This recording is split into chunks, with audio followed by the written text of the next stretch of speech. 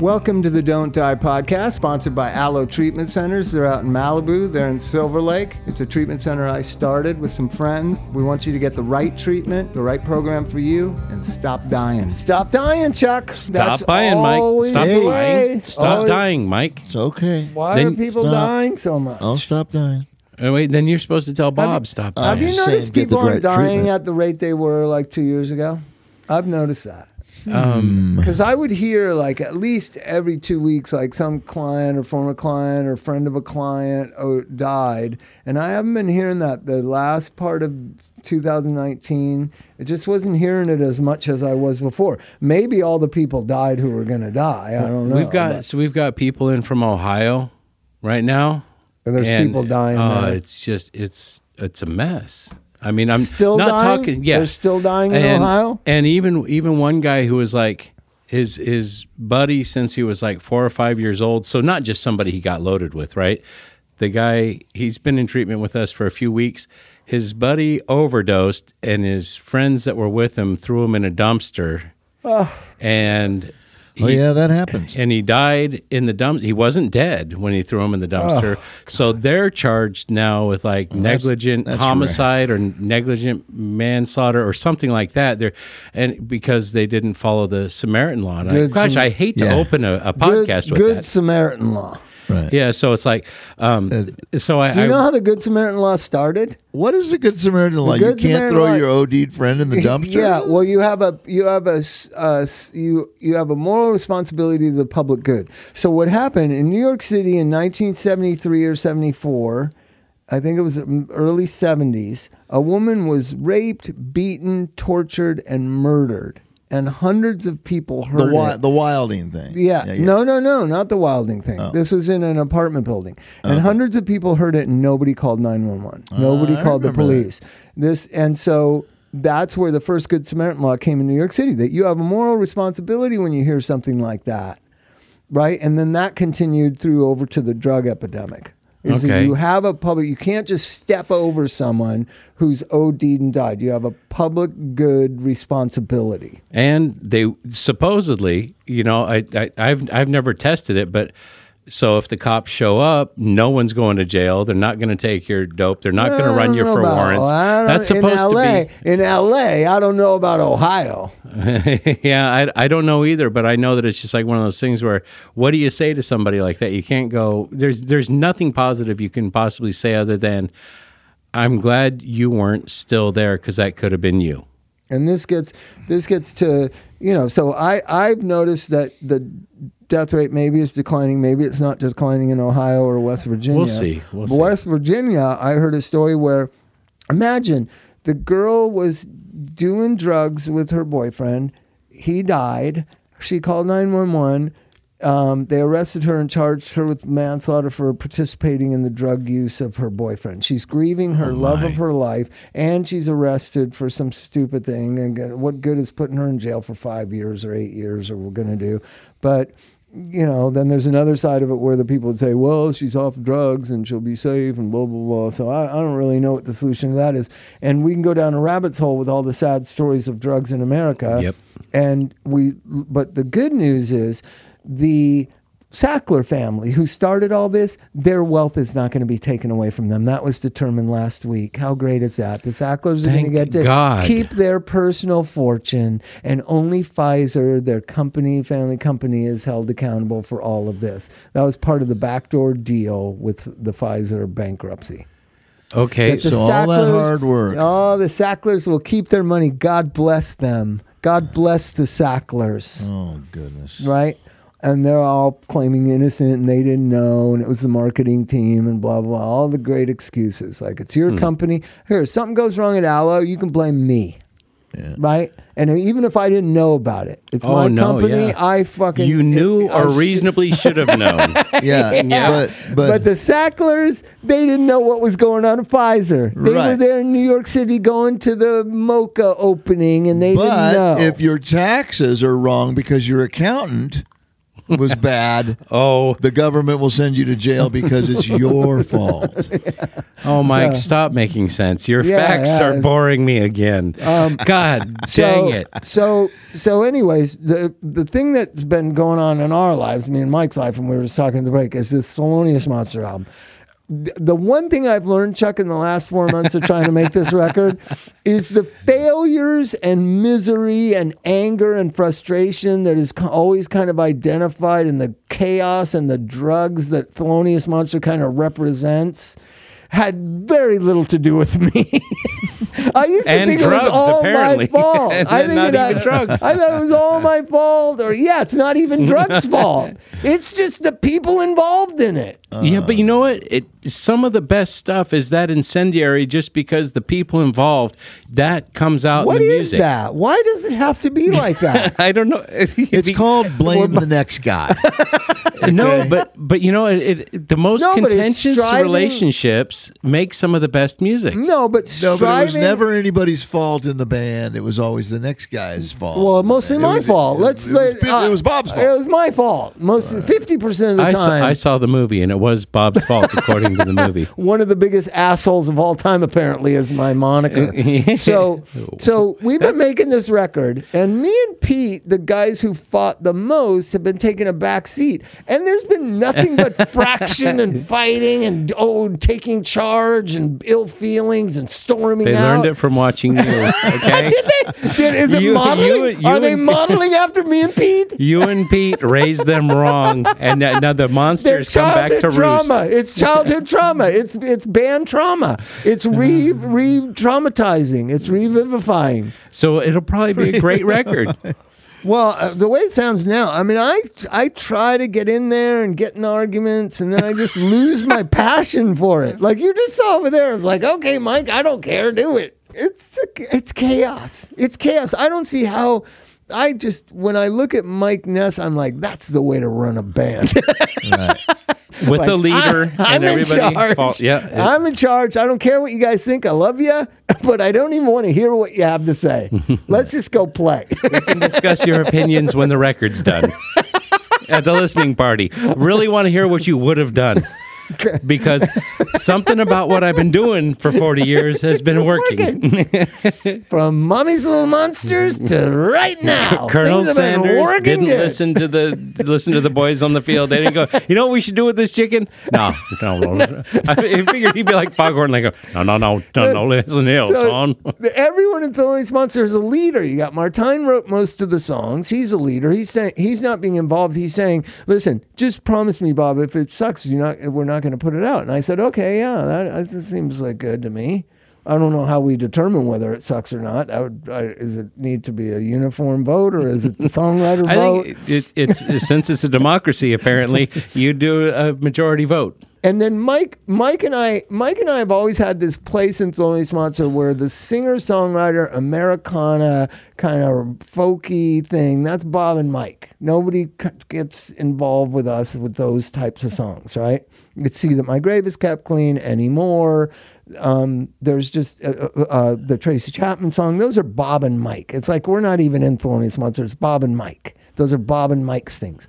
I just talked to Mike about a song that is probably the best song in the album to me, of he and I doing it, and does he take control and he just play all the instruments and do it. He said, well, I don't want to do that. I want to play it. He wants to get into the arguments. He wants to get into the arguing side of Thelonious Monster. Well, it's an American disease, isn't it? Thelonious Monster is a disease. Oh. It's called the Cigar Box Song. The Cigar Box Song is the best. It's my favorite song on the record. So, and it's the perfect Mike and Bob song.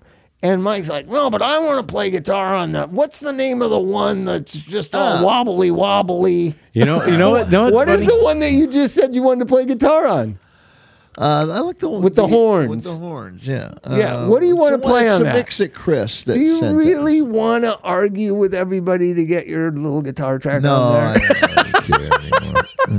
Let's start over. You know what's funny is that you guys could just record some other songs off the cuff or whatever, but the whole idea of it.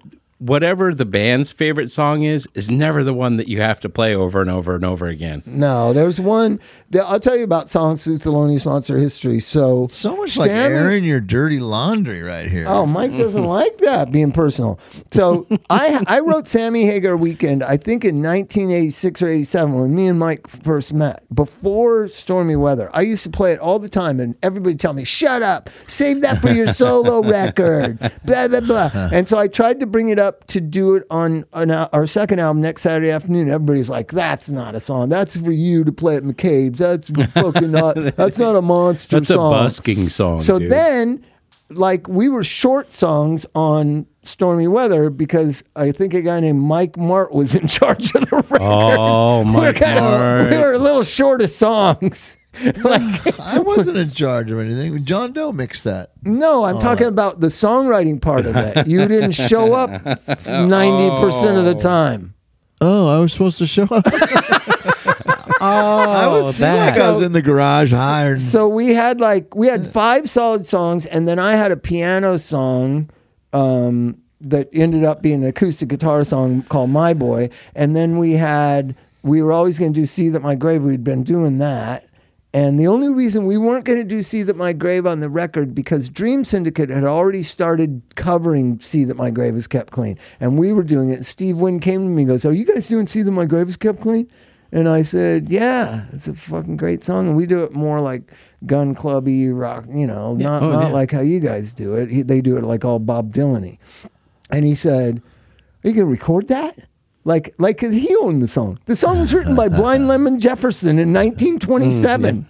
And he was like a mentor to me, and I looked up to him. And I remember coming home from his house thinking, we can't do See That My Grave anymore. And Pete, I said, we shouldn't do See That My Grave because Dream Syndicate's doing See That My Grave. Pete Weiss quote, fuck Dream Syndicate. We're doing See That My Grave Is Kept Clean. Right on, Pete. So you wonder why you and Pete. So listen, heads. we didn't have enough songs. And so John Doe said, you really don't have any songs, do you, Bob? And I go, I got those songs. We were already in the studio recording the album. And we only had like 13 days of tracking or something. And we didn't have enough. Well, this is some tape when you had to cut the tape. Right? And so we didn't have enough songs. So then John Doe said, what about your Sammy Hagar song? And I go, and then Mike got on board. Mike was in a good mood. He had a good amount of cocaine in him. He was in a good mood. And we recorded See That My Grave, and it ran out of tape. Remember, Mike? Yeah. It ran out of tape on the outro. So they just turned it around backwards. We didn't have any. It on. And it goes backwards. It goes backwards. No. Yes. Yeah. Yes. We made it longer. It made it 3 minutes. And that's the song everybody wants to hear. The one that I had for probably 3 years that everyone said, that's a bullshit song. It's a joke song. Keep it. And then because we were short of songs to make an album, we recorded it on the last 2 minutes and 18 seconds of a tape. And it ran out of tape in the middle of singing the choruses. So they looped the backing track.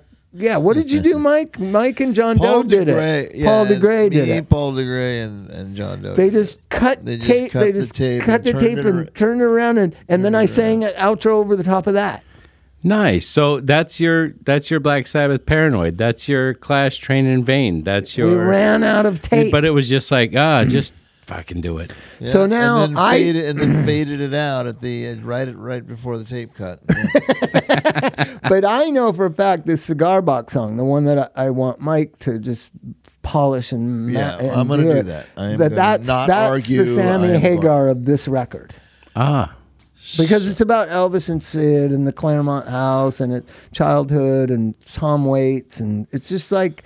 It's that thing that me and Mike do. It's just a super personal. Yeah. It's beautiful. And, the rock songs are the rock songs. Do you ever wonder when you're playing a rock song, like, do you really have to do this?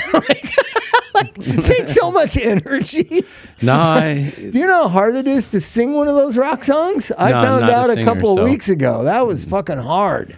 Yeah, I envy people that can do it night after night. There's a Bicycle Thief song that has no breaks. It's singing the entire song called Max Jill Called. It's unbelievable to try to sing that song. When I was 35, I could, but I'm 59. Like, it's a little bit much to be singing. So I was thinking, like, can you cut a verse so that you have air? You could. You could. You can do whatever you want. They're your songs. So the newest stuff that's coming out that I've gotten into is the lo-fi hip hop, the what's it called, SoundCloud hip hop. I became the expert because they're all dying of drugs and suicide and violence. So I've been in the LA Times and on TV talking about this like generation Juice WRLD and Juice guys. WRLD and Lil Peep, and there's a third one that just died too. But Mac Miller was part of that group. Mac of people. Miller too. And then there was But there's a third one that just died recently, and Extension was murdered. Extension. Triple X Tentacion. Tension, right? So there's all these. So I become like this weird old dude that kind of knows about this music. And I'm kind of fascinated by that guy 69 that ratted on everybody. Another one in jail right now. Yeah, that got signed for $3 million while he was in prison. It's gonna come out that he was, did you hear he's a cop. Did you hear Chuck's the jealousy in his Oh no, voice that is straight up vitriol and hatred for the music business. Because while he's locked up for being a rat, so he's not, because your sons are gonna stream his music. That's why. And I'm gonna die a pauper's death, and I'm gonna be burned in a field because I'm not gonna be able to afford a. You just played a sold out show at the Regent Theater last weekend. What are you talking about? How can you be broke? That was fun. And you filled out how many group sheets? In between those shows. Can you imagine if you had to document the shows, Chuck? No. How many group documents do you think you had to fill We out? should document the concerts. Nah, can't do it. All the quotes are the same. Fuck yeah, bro! But there were a whole lot of people from my work at that too. I think I took a picture with like 8 or 10 of us outside that were all from my work that came up. So what was Jack? So. In the advertisement, I didn't go, of course, because I don't know if you know this. I really was never a punk rocker. I just kind of hung out with punk rockers. I really have never had great respect for punk rock music other than Black Flag, really. Like, I think Rise Above and Nervous Breakdown are two of the greatest songs of a generation. But for the most part, I wasn't one of those Channel 3... Beach Boulevard punk rock guys. I was more like Dream Syndicate, Los Lobos, who I saw Los Lobos on New Year's Eve. Did I tell you? No, wait. You're not lumping yourself in with Los Lobos, are you? No, that I like that music. Oh, okay. I'm not saying because you were straight up like nerd rock and Boy George when I met you. Yeah, I like nerd rock too. I like Talking Heads. I'm one of the Talking Heads. Who doesn't? Right. Yeah. So, but I was never like a Cathay DeGrand bona fide punk rocker. When ever. it was really dangerous, you weren't out in the middle of it. I never was anywhere that there was anything going on other than drugs, drinking, girls, and fun. Right? I remember I did a show because I booked shows. I booked a show by Millions of Dead Cops at MDC. And I had made a flyer. I think Pleasant had helped me make a flyer that had like a sexy girl picture on it. And they were going to beat me up because that was misogynist. So woke culture has been going on a lot longer than we think.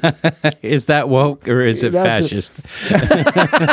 Ask yourself that nowadays. Right. Right? So I was never like MDC, but I had these punk rock friendships with the DOA guys, because Joey and the drummer of DOA would stay at my house. My house was like a punk rock central, but I wasn't really a punk rocker because my house was drugs.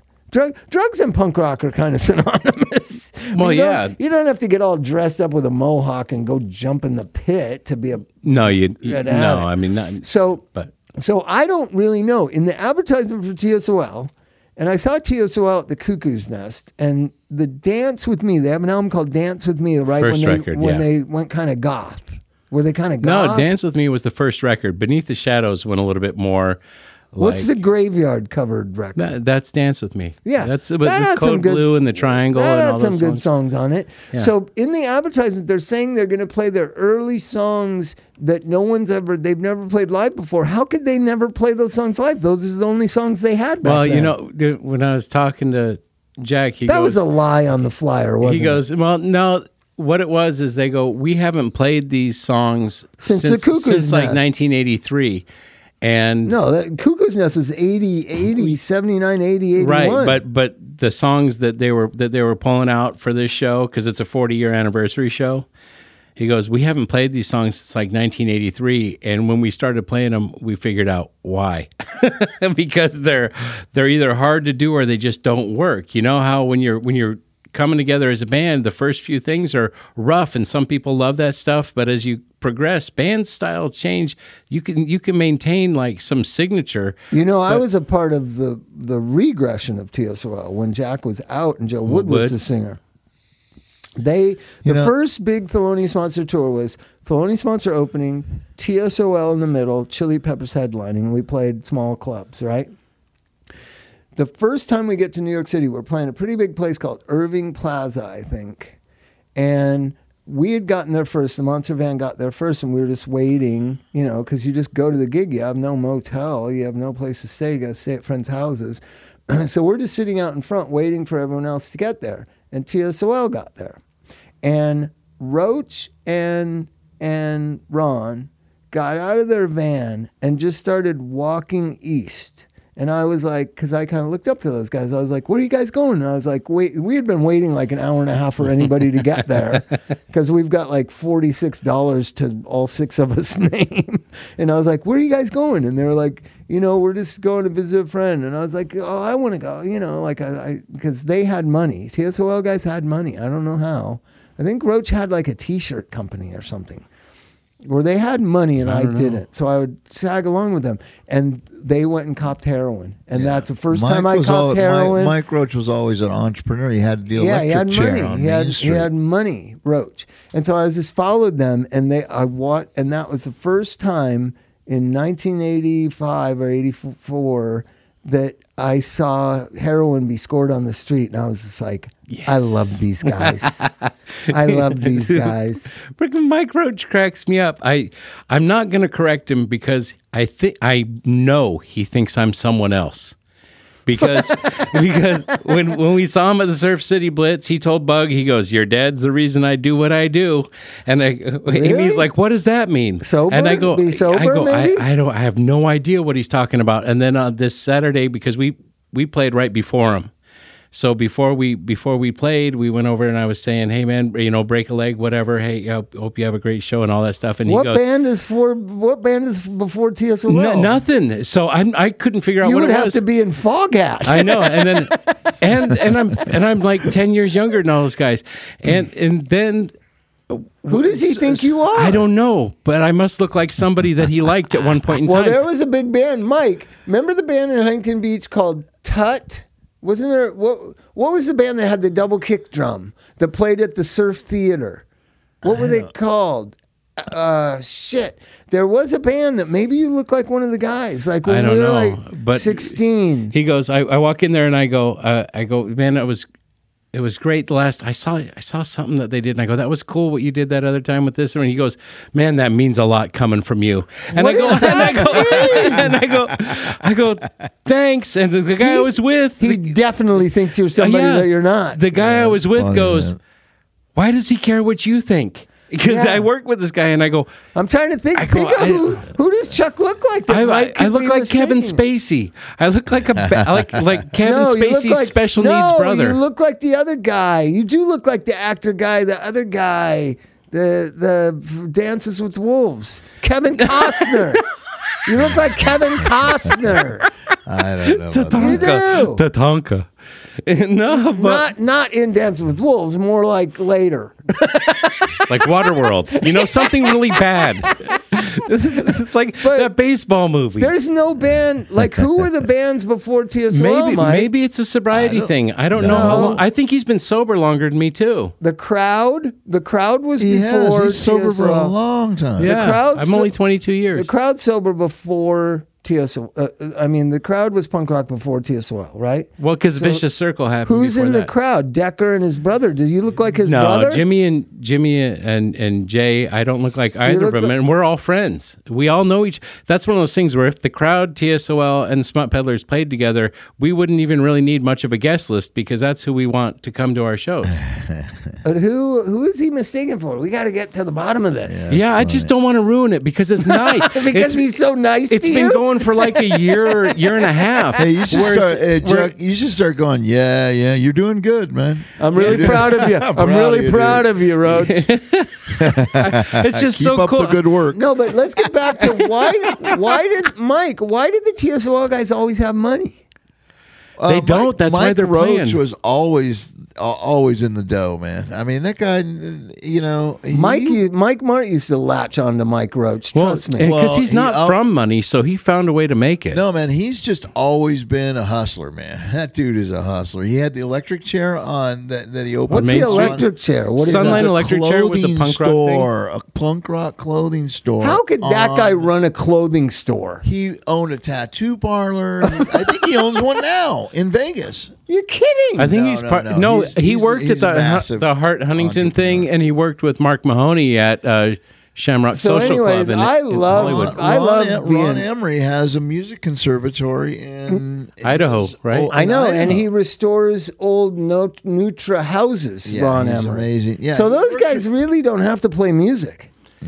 But I know they love it, and I know they put together at least 3 dates at a time because they got people in different states. You know, so they got to pull people together. funny. So they do it. But this last year, man, they went to Japan, they went to Australia, they did Europe. And so it's like So it's TSOL and Social Distortion's 40-year anniversary this year, right? So that means they started in 79. 80. 80? Yeah. Well, It's a bunch of bands 40 years. What I'm waiting for, guess what's coming up in not too far away, and I'm thinking if you don't die, Chuck, we're going to all make it. In 20 I'm gonna knock wood. in 2027, it will be the 50th anniversary of Black Flag. How crazy is that? How crazy is that? nuts. And you know, the Clash took that moniker, which Lester Bangs kind of gave them, which is the only band that matters. In LA, the only band that mattered is Black Flag. In the long run, they were so groundbreaking musically, so trailblazing in touring and DIY. Black Flag, and I noticed that a lot of you Orange County punks never talk about Black Flag. Is it because it kind of became a heavy metal band and discombobulated and a million people coming and going? Because I'm telling you, I saw Black Flag. It was the greatest punk rock band that ever lived. Okay, so that's another one of those things where, at least for me, you've got like 3 or 4, maybe 5 years of just insane goodness, and then you've got a whole With lot Rise of what? Above, when Damaged came out. Damage, Milltown, Jealous again. There was good stuff. There was a lot of good stuff, but then it kind of died out. So for something to remain kind of relevant, it kind of has to keep So they going. shouldn't have. But there's a lot of bands that shouldn't have kept going at all. Black Flag shouldn't have kept going. No, well, You know what I was offended by? And Mike Mart was a part of it. Slip It In. I thought it was the most disgusting song. I thought it was really wrong to do. Really? Yeah, see, Mike loved it because he was No, there. I When, didn't. he was there when they recorded it.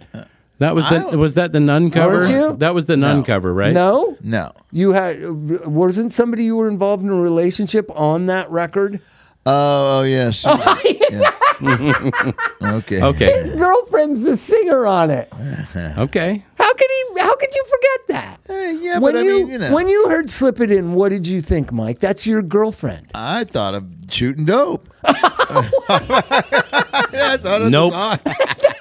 Slip it in, man. That's it. Great song. That's no, it wasn't. It wasn't a great song. It's just that they just they went too far in directions. But I'm telling you, I saw one of the first gigs Henry played. Nobody knew who he was. Dez didn't move to guitar initially. Dez was just out as the singer. He Okay. came back later as a second guitar player. But it was Chuck Dukowski, Greg Ginn, Robo, and Henry Rollins at the Cathay de Grand.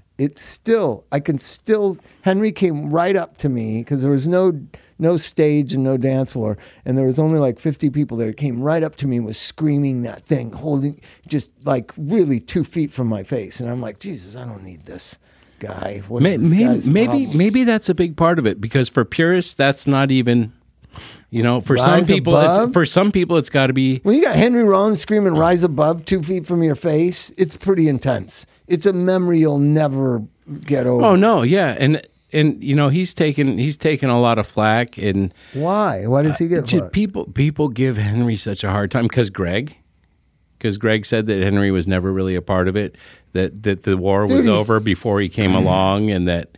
He, you know, it's because there's so much revisionist. Everybody has a different take on what happened when it happened. I mean, you look at how many different stories and sides of the story. Have you ever tried to talk to? I've tried to talk to Chuck Dukowski about Black Flag. He doesn't.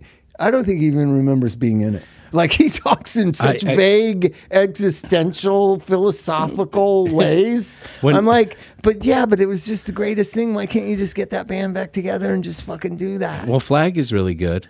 I haven't seen Flag. They always play too late for me. I went to punk rock bowling. That's every band. I know it's band. After 8. No, but you know who really knows this shit about punk rock? The older bands from England. They always say we're playing at 7:15 at punk rock bowling. the dumber bands that are kind of discombobulated, they're always playing at 10 o'clock. And if you get to punk rock bowling like at 3 to see the Selector, and then you're waiting around to see the Damned at 7:15 or the Weirdos, there's no way you're staying till 10.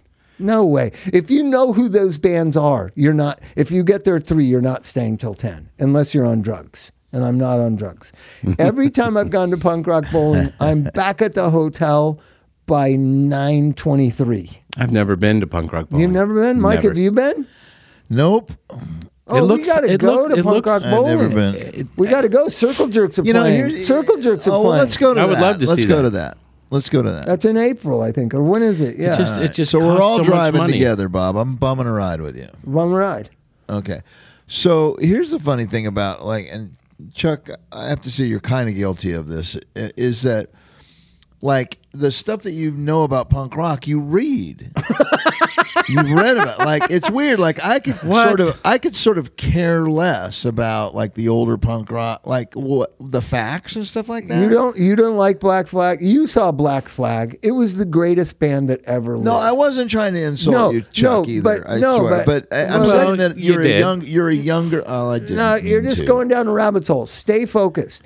Is Black Flag the greatest punk rock band you ever saw? Are you kidding me? Who was? Who was? The Germs, of course. I never saw the Germs. The Germs were the best punk rock band and then of all time. Then other people think it's the Damned. Then other people think so. It's a matter of taste. But it comes down the to Damned taste. are still alive. How could they be that great? The fucking Germs were so good. Darby Crash killed himself. That's how fucking good they were. I see direct comparisons of different music movements where there's these parallel bands. I think the Germs kind of are the same thing as Nirvana, and it's weird that they have a member that crosses that way. The Germs, the way people talk about the Germs and the way people talk about Nirvana is very similar. Nobody really saw them. It's kind of forgotten, but the legend of Darby and Kurt live on beyond the music. I saw the Germs a number of times. I agree that it's not about music, but 99% of the people that like music didn't see the Germs. Right? Well, no, that might be true. Yeah, almost everybody that listens to the Germs today didn't see the Germs. Yeah, for sure. Right. So, and I believe my point. I believe all the people that listen to Nirvana never saw Nirvana. I mean, because I can't imagine. 10 million people didn't see Nirvana. No, but I can't imagine they're still listening to it 30 years later. It's kind of not something a 50-year-old person's going to put on and listen to, is it? I like it when it pops up. Not so much the Nevermind stuff, but the In Utero and the Incesticide and they just Bleach. played. Nirvana just played 2 nights ago. I saw that there was a gathering of the surviving members. Did you see that, Mike? No. Nirvana played. It was Pat, Chris, Dave Grohl, Beck, St. Vincent, the girl playing guitars, and then different singers. And Dave Grohl's daughter sang, what's it? Heart-Shaped Box. It was so great. And I wondered, what does Dave tell her about this guy that he was in a band with? I saw them debut Heart-Shaped Box down in Brazil. Right, but think about a 14-year-old girl who she was born how many years after he died, Well, he 96. He died in '94, right? 94. So, yeah, she was born 18 years after he died. And her dad was the drummer in the band. She somehow hears the music. She sang that song with all her heart. It was amazing. But what was she? I watched it on video over and over again. Like, what is she thinking? What? Especially that song. It's got strange words. I kind of know Pat enough to know what he's thinking. This is just fun and whatever, and he doesn't like to make a big deal out of it. The Chris guy is just, I think, probably thinking, I can still play bass. This is amazing. People want to see me. But to have your daughter singing the guy in your band song, that was just a heavy thing. And I don't even think people realize heavy things when they happen anymore. Right? I think they were more excited when a celebrity came out and sang a song than Dave's daughter singing this beautiful version of his band song that the guy died of drugs. Like, it was just crazy. You know what I'm saying? Yeah. That's it. What do you tell your daughter? Like, I know I told Elvis about, it came up about guys that were in my band that died. And I told him about Rob Graves, and I told him about Bill Stovall.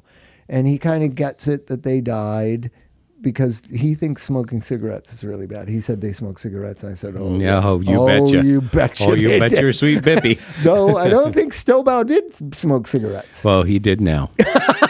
That's obviously why he's not here. But you have this multi-generational thing now where your friends died of drugs. How do you tell your little children? Like, if Bug asks you, hey, why did Kurt Cobain die? What do you say? Oh, it's weird because he wants to know this stuff all the time. Because, like, we watch David Bowie videos. Well, David Bowie's dead. Easy to explain. Prince is That's dead. Easy to, Tom Petty's dead. A lot of the stuff that he likes are dead people. Are dead people. But I just got footage while we were sitting waiting to record this of him playing drums and singing some Elvis Costello. So I thought that was cool because he's alive. At least he's still alive. But mostly he goes, why are they dead? And I said, they lived long lives and they died. Most of them. I mean, even Prince. But what if he gets into Nirvana here in the next year and he says, why did Kurt Cobain die? What do you say? I don't know that he'd really understand that yet because of his learning disability. I don't think he'd get it. I don't even think his learning disability. I don't think Elvis understands that you die of drugs. I don't think he knows what it means. Right? Because I've kind of tried to be blunt about it. Well, people do too much drugs and they die sometimes, Elvis. And it doesn't connect. Yeah. He doesn't understand that. Well, and the idea of death being forever doesn't really connect. It's like, it takes time. It's a big concept. It's a simple concept, but it's big. But it's heavy. Like, and I think about all the great musicians I love, like, most of them are dead, like Bug. Most of my favorite, Tom Petty, oh my God. I listened to that Wildflowers record, so great. Echo, that album. A lot of the albums he made with Rick Rubin are so good and nobody heard them because they didn't have pop hits on them. Yeah. They were so good. Mike, you know those records, Wildflowers and Echo? Yeah, the same sad echo waves. What was the record he made for the movie that was so good? Oh, I'm the one, or she's the one. She's the one. Yeah, he was none so of that's on the radio, good. but it's so good. Right, and people forget about Springsteen. Like, Springsteen was so fucking good. But he's alive at least, but kind of not, right? Like, see, that's one of those things. There's certain people that they become not alive, but they're not dead. It doesn't seem like Bruce Springsteen's a human being, does it? I think Mike had a great point. Like, with the punk rock, it was so explosive and so incendiary that it almost makes sense that they die. It almost fits because the anger and the volatility and everything's right there. That if Darby hadn't died, he probably would have just. He'd be Johnny Rotten. He'd just be a mess, probably. He'd be Johnny somewhere, Rotten. And I kind of think. Have you seen Johnny Rotten lately? Yeah. Well, he lost weight again, disgusting. so he's not that big anymore. He's disgusting. Oh, he's not that big anymore. But he's his attitude, his whole thing. He was always disgusting. You just agreed with him back then. I know, but you've read No Blacks, No Irish, No Dogs. I read Dogs. some of it. But he's a Trumper, isn't he? He's always had this kind of disgusting attitude towards who people are Trumpers? in life. There's a lot of Trumpers. That's all I think. I mean, I just think that There's a lot of sometimes subversive Trumpers. Morrissey's a Trumper. Johnny Rotten's a Trumper. I'm not going to say there's some other people that I know for a fact. Like they don't necessarily, they're not supporting Trump, or they're not a cult They're not throwing money at him. They're not a or wearing cult, the hats. They're not a cult of Trump, but they really do like what he's doing. And I've had some deep conversations with some musician friends of mine, and they just see it as theater. And one of my friends over the holidays, we were talking deeply about Trump and all what's going on in society, and he was like, he's one of these more measured philosophical guys. And he said, we really think it's that different? This was always there. Everybody's just hyper-focused on it now. America's a racist country. America is a violent country. America is an imperialistic, militaristic pig country. We've murdered children for 50 years in 100 different countries. Who do you think we are, really? Just Obama made you believe we're something that we're not. That's what he said. And I realized when he said it, Obama made you believe we're something that we're not. That's the truth of it. Huh. And you'll hear, we're good. We're going to go kill Iranian babies in about 2 months. That's what America is.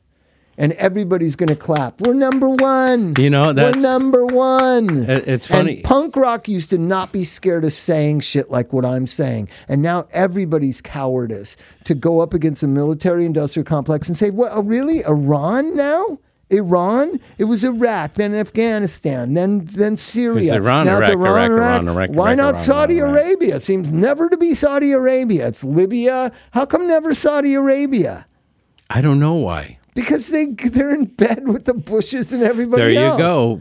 You know, and so Bing, bing, bing, bing, bing, bing, bing. Follow the money, baby. But what happened to that punk rock ethos is what this friend of mine was saying. If we're truly punk rock, like, you really want to believe America's this fantasy land? America is a racist institutional imprisonment for black and brown people. What, did that change in the last 20 years somehow?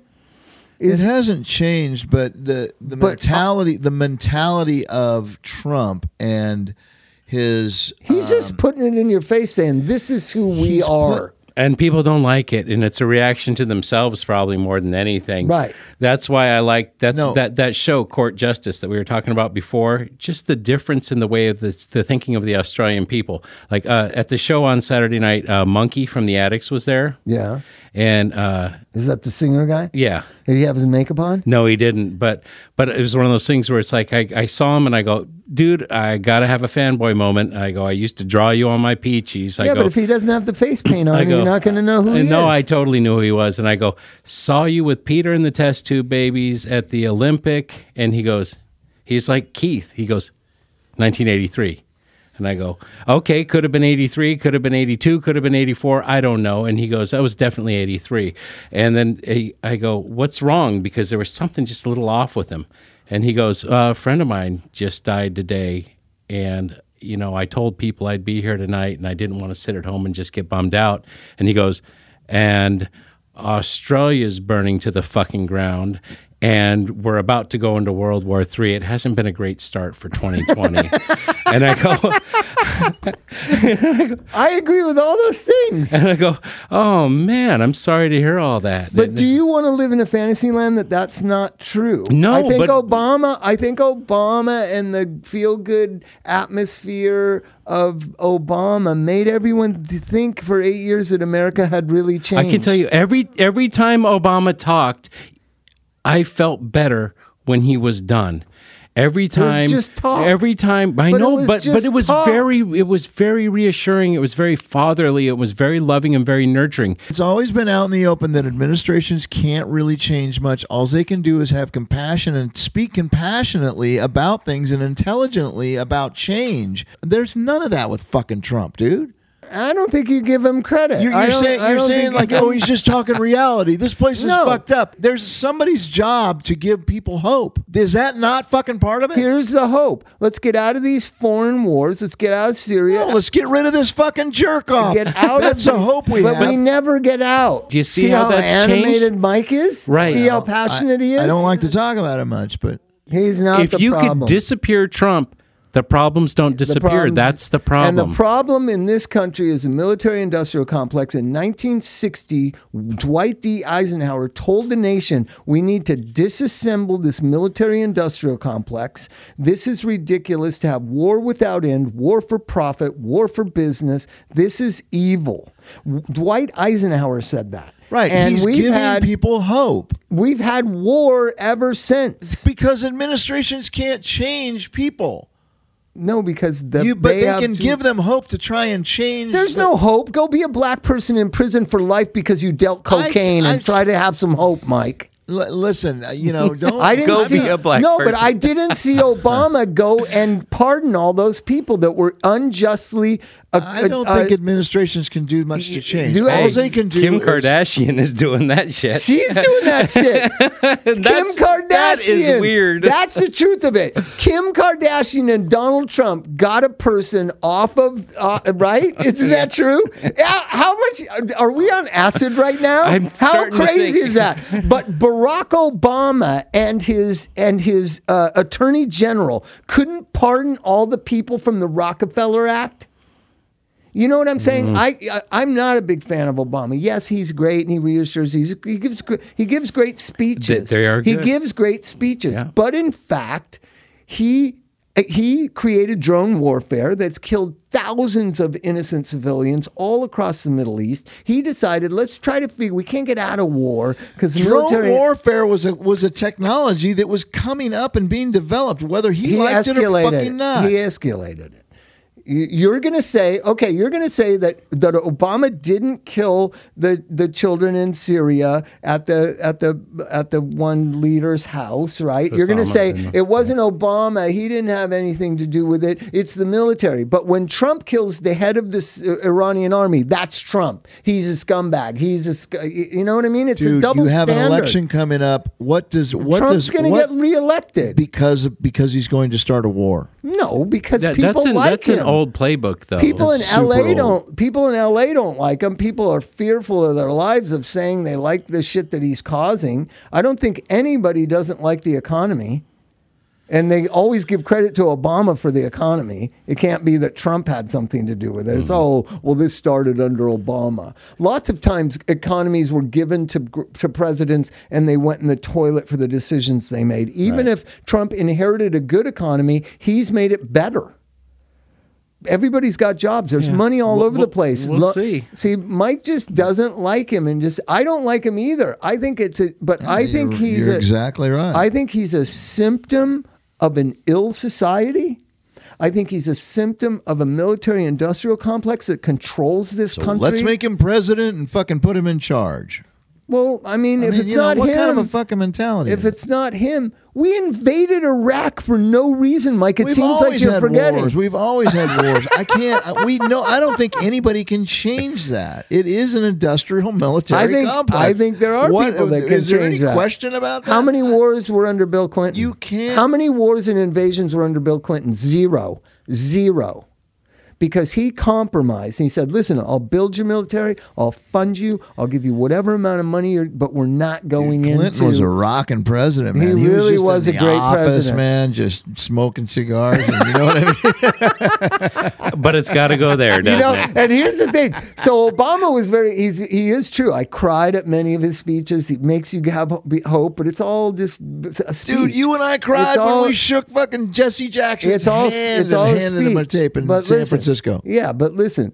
What has happened to you? Clinton used to bore everyone in the room to sleep because he would give those State of the Unions that go on for like an hour and 45 He was not minutes. a good talker. Not a good talker. But he wasn't a good talker and he just talked forever. Like it was crazy. Yeah, but he had that drawl that just kind of went on and on and on, and you all got it. In my lifetime, the closest to what I hope America to be was under Clinton. No wars, no invasions, a good economy, a fair kind of leveling out of balancing of the budget, right? And he is demonized by the 50% of this country that love Trump. And I'm done demonizing Trump. Trump is a symptom. He'll probably get reelected, not because of war, because people will vote for him. because I just think that I'm not going to vote. Most likely, I can't find anybody. Mayor Pete, I like, but I don't think he'll make it. And I Does think war make a president popular? no. No, does. but you can't. It But you does. can't remove somebody from office during conflict, though. That's the reason it happened with. That's the reason they all do it. That's why it's in a playbook and it's not an original thought. The idea is when did the Iraq invasion was in 2003? So it took Bush. Yeah, Bush waited till the third year of his term to get the war going. He could have started right at 9/11. right. Well, let's see, because then we know we've got What another other? election. But what other wars? Lyndon Johnson resigned rather than run for re-election in the middle of the Vietnam War. In '68, that's how Nixon became president. Do you know that? No. So Lyndon Johnson, here's an interesting take. If there's a rule of the vice presidency, if the president is killed or impeached in the first 2 years of their term, the vice president will serve out that term and is entitled to 2 more terms. Nice. Right? So Lyndon Johnson could have been president for 10 years. In 68, when he saw Walter Cronkite on the news say this Vietnam War is going nowhere, it's unjust, and he said, if I've lost Cronkite, I've lost the battle for American hearts and minds. And then eventually he didn't run for a re-election in 68. That's what led to this weirdo Nixon from the 50s and 60s who couldn't get elected. He was legendary for sweating like to death on television. Do you know that story? Yeah. He was running for president against Kennedy. So Nixon comes along because the Democrats... All sweaty dick. Yeah, sweaty dick. He was all sweaty dick. That's what he would have been today had he been running against Trump. Oh, you really want Sweaty Dick and Sleepy Joe and Sleepy Joe and Sweaty Dick. That's a label. that's my new band. Why on the left can't you just label him? He's a fucking con man, bullshit artist. There's nothing worse you can call him than Trump. You can't add insult to that. If I said, dude, you're such a Trump, you'd be like, fuck you. Call me anything but Trump or fat. But Chuck, I will be in Sleepy Joe. Sleepy Joe. he's a Sleepy Joe. I'll be Sleepy. sweaty. Did you I'll see be how Sweaty Dick. passionate Mike got about Obama? I loved Obama, man. See, but that's Fucking loved him. that's a good leader inspires the hearts, right? So that we can To not- fog the intellectual, Yeah, because love. When we love somebody, we see past their faults, right? No, I think that you can. I just made a decision in life. I don't feel the American people have any say in our government. I think it's all a charade and a joke. I think it's been a charade and a joke since the 60s. It's just a charade and a joke. It's just to make you feel good. The reason why Bush W., who's kind of was an nincompoop and not a very good candidate, won was because people felt like he was a guy they could have a beer with. Right. Or a line. The reason why Clinton got elected in 92 was he was a guy who came up with the slogan. Actually, James Carville came up with the slogan, "It's the economy, stupid." We were in the middle of a long kind of recession-y type system, and this young, fresh person was going to change the economy, and Bush looked old. Bush Sr. looked old and out of touch, right? Reason why Bush Sr. lost was they had him doing a photo op at a supermarket, and he didn't even know what the price of a carton of milk was. And he was like, oh my God, $3, that's a lot. It used to be like 29 cents. He said something like that because he hadn't been in a supermarket in He's out like of 40 touch. years. And Clinton seemed like this guy that eats at McDonald's, and he's a normal guy, and he wants to get the economy going. So the economy and have a beer with the guy, likability, seems like a good guy, he's smart, he's compassionate. Plays it's all just a saxophone. con. The country runs on its own. Mike was right. Itself.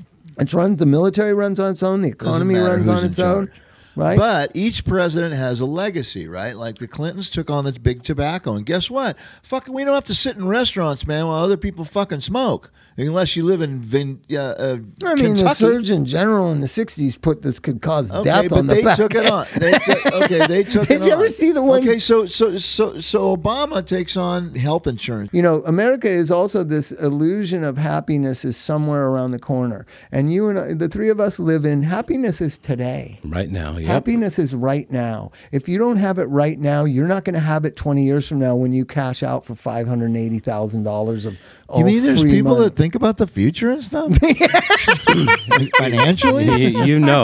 If Why are so many people living from paycheck to paycheck then? Because they think they're going to be rich someday. there's the lottery, Mike. Duh. No, it's a 401k. Right. I didn't know much about 401k. I was at Los Encinas. And this kid that worked there goes, Bob, do you do the matching 401k? And I was like, I don't like going to sign up for shit. And he goes, no, it's really good. They have 100% compensation. Like and up to 6% or something? No, if you put $100 in, they matched it.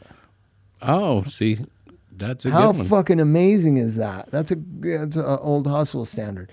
So if I put $100 in, Los Encinas put $100 in for me. And then I had $200 and then that got invested. And then someday when I cashed it out, it was like $4,600, which, to me in 2010, $4,600. Wait a minute, aren't you supposed to keep a 401k for the rest of your life? You just have to pay the taxes on it when you cash it out. I had one and I cashed it out. So Bob doubles his money and then he pulls it out. Yeah, you can double your money. You can cash out when they fire you. So how did you do it? You cashed it out when you got... That's what I did, and I paid the penalties. Chuck paid it too. For Chuck, how much did you double get? my money? I don't even remember. It wasn't that much. It was. I don't know. 2,000. It was a little bit more than that. It was enough to be able to get my head out of where I needed it to be, because I would work for like a year at a time, and it was one of those things where after no wonder you guys love Trump so much. I don't love Trump. God Jesus. damn it. Is that what you're going to take away? You know what? You can say a lot of things, Mike. God damn it, Mike Mart. He just called us Trump lovers. All I know is I remember the night of the election, and I was driving up the 605 freeway from the 405 because I'd been at a meeting in Orange County with all those Orange County idiots on rehab, and I heard Florida called for Trump, and I called Chrissy and I said, Trump's going to win. And she goes, no fucking way. I go, Trump's going to win. By the time I got home, like at 8:30, I was like, Trump is going to win. I don't know how they're pulling this off, but Trump is going to win. And I remember standing in our living room, and I just said, this is going to be an interesting 4 years.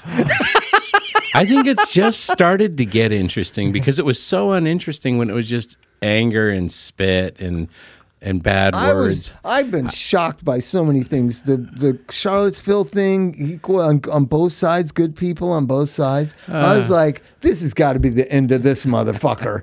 This has got to be peel away some of these idiots like this guy. Dude? Nothing. Teflon like a motherfucker. You don't respect that, Gotti Mike? didn't have shit on Trump. Dude, do you not respect that at least? That the guy is Teflon. He's had 40% numbers.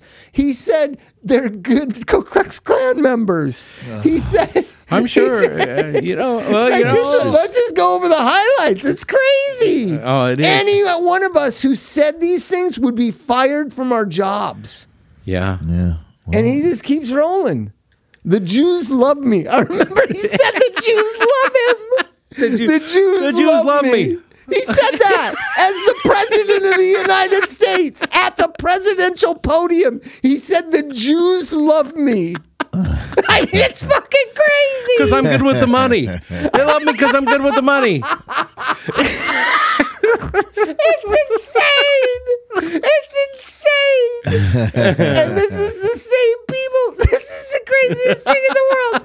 Dude, some of the people voted for Obama last time. How the fuck could you vote for Barack Obama and then become a Trump supporter?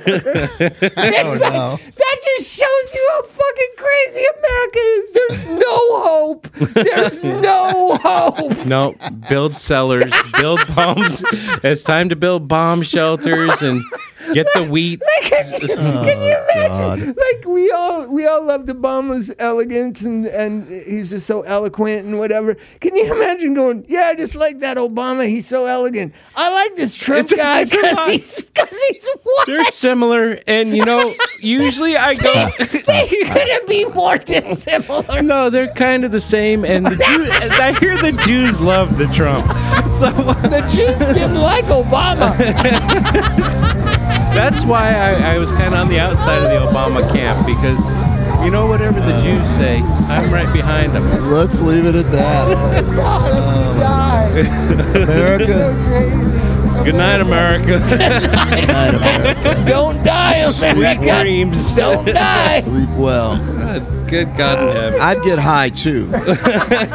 Hey, this is Bob, and you can get a hold of Aloe Treatment Centers at 888-595-0235.